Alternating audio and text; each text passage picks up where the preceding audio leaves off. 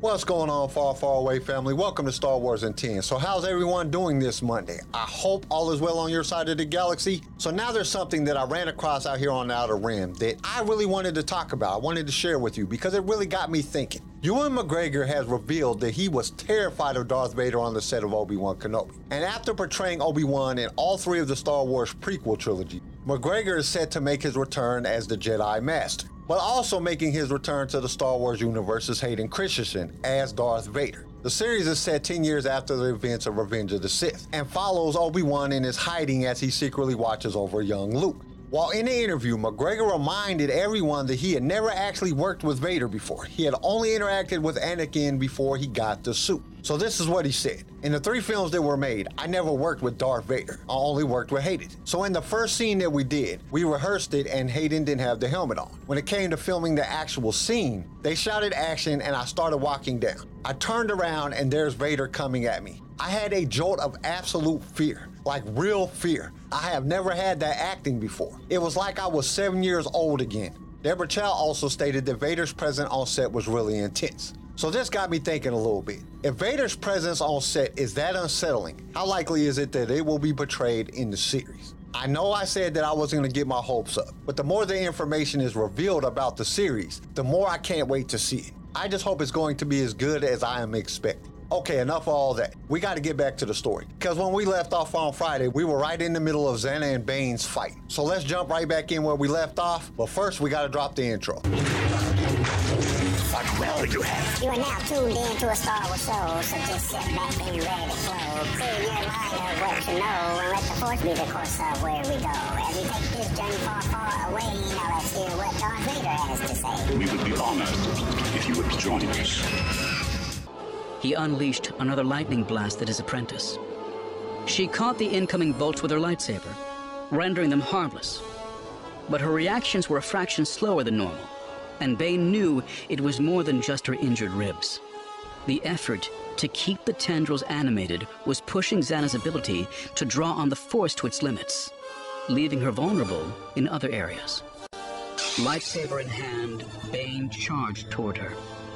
The tendrils flew to intercept him, but Bane ducked, jumped, and dodged, weaving his way under, over, and around them as he bore down on Xana.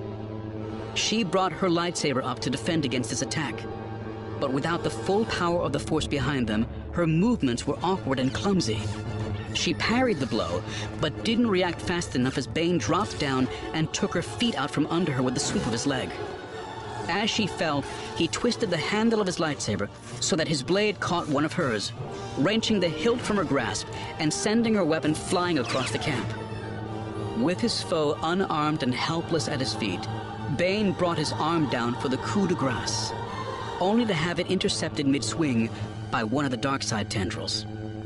It wrapped itself around the elbow. Skin, muscle, sinew, and bone dissolved instantaneously, severing the limb. His disembodied forearm and fist tumbled harmlessly to the ground, his lightsaber flicking off as the hilt slid from his suddenly nerveless fingers. The Dark Lord didn't scream this time. The pain was so intense, it left him mute as he collapsed to the ground. Everything went black. Blind and alone, he felt the void closing in. In desperation, he reached out with his left hand, clutching Xana's wrist as she lay on the ground beside him. With his last act, he summoned all his remaining power and invoked the ritual of essence transfer. Working at the speed of thought, his mind tapped into the currents of the Force, seizing on the power of the dark side, spinning, shaping, and twisting it into the intricate patterns he had ripped from Undeadu's holocron. The cold darkness swallowing him up vanished, replaced by a searing burst of crimson light as the power of the ritual was unleashed. Bane was aware of his flesh being utterly consumed by the unimaginable heat, reduced to ashes in 1,000th of a second. But he was no longer a part of his own body. His spirit had discarded it, like an old shell, in favor of a new one. Bane was suddenly fully aware of his physical surroundings. He could see with Xana's eyes. He could hear with her ears.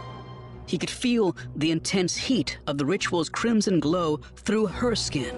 But Xana was still there too. She sensed his assault. He could feel her terror and confusion, as if they were his own. And when she screamed in horror, he screamed with her.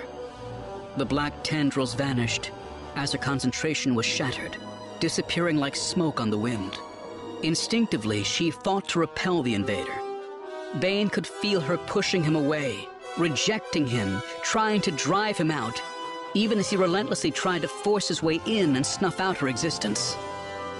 It became a battle of wills, their two identities locked together inside Xana's mind, grappling for possession of her body.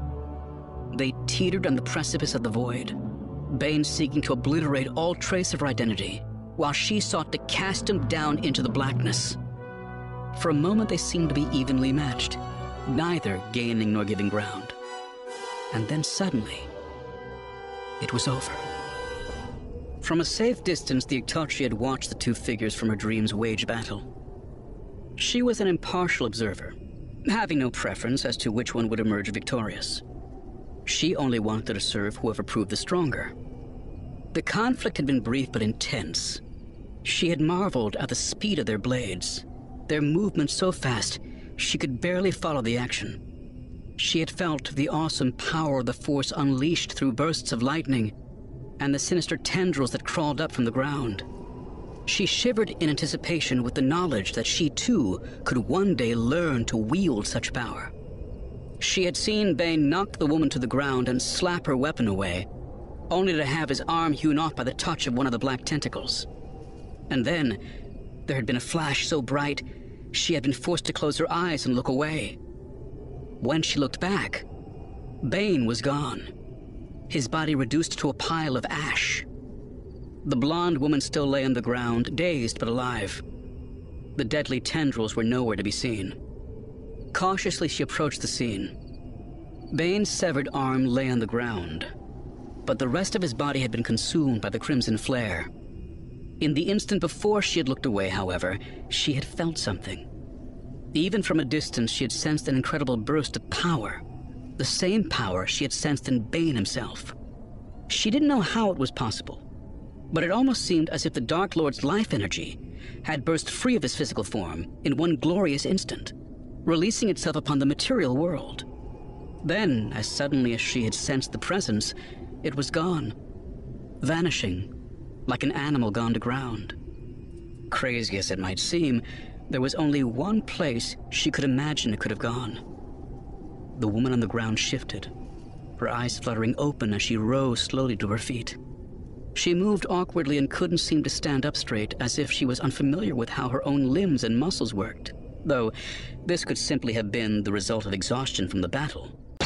Now this part got me a little stumped. The dark side tendrils that are coming after Bane are not just in his mind, they are actually hurting him. Xana is doing some Sith sorcery that we have never seen her do before. Bane is able to take her down, but one of the tendrils takes off his saber hand. This is when he grabs Xana with his other hand and tries to do the essence transfer.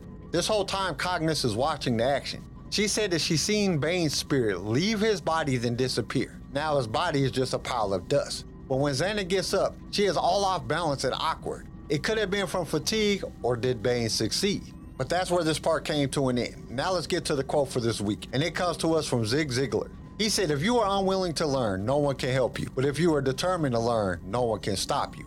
Wow, that's a powerful statement. It makes me think of the 10,000 hour rule. I know you've heard of it before. It takes 10,000 hours of practice to become an expert. Well, think about it like this. You had to learn it first. If you refuse to learn new things, then you will be stuck right where you are at, and no one can help you be successful. Which I don't know why anyone will refuse to learn. We are in the age of knowledge. You can learn almost anything on YouTube, but you have to want to learn. And if you do, there are plenty of people out there to help you. You can't succeed if you refuse to learn. Okay, that's all I got for today. Join us tomorrow for the next part. We hope to see you there. Thank you for listening to Star Wars in 10. Tune in next time for more Star Wars adventures. If you would like to listen to other episodes of the show, you can follow us on all major podcast directories. If you enjoyed the show, we would really appreciate a 5-star review. Once again, thank you for listening, and may the Force be with you. Star Wars in 10 was created by Kenai Shed and is distributed by Swaycast Network. This show was produced by Pigfield Media, sound designed by Theodore Thompson, research by Leslie Schneider. I am your host, Kyle, and we will see you next time in a galaxy far, far away.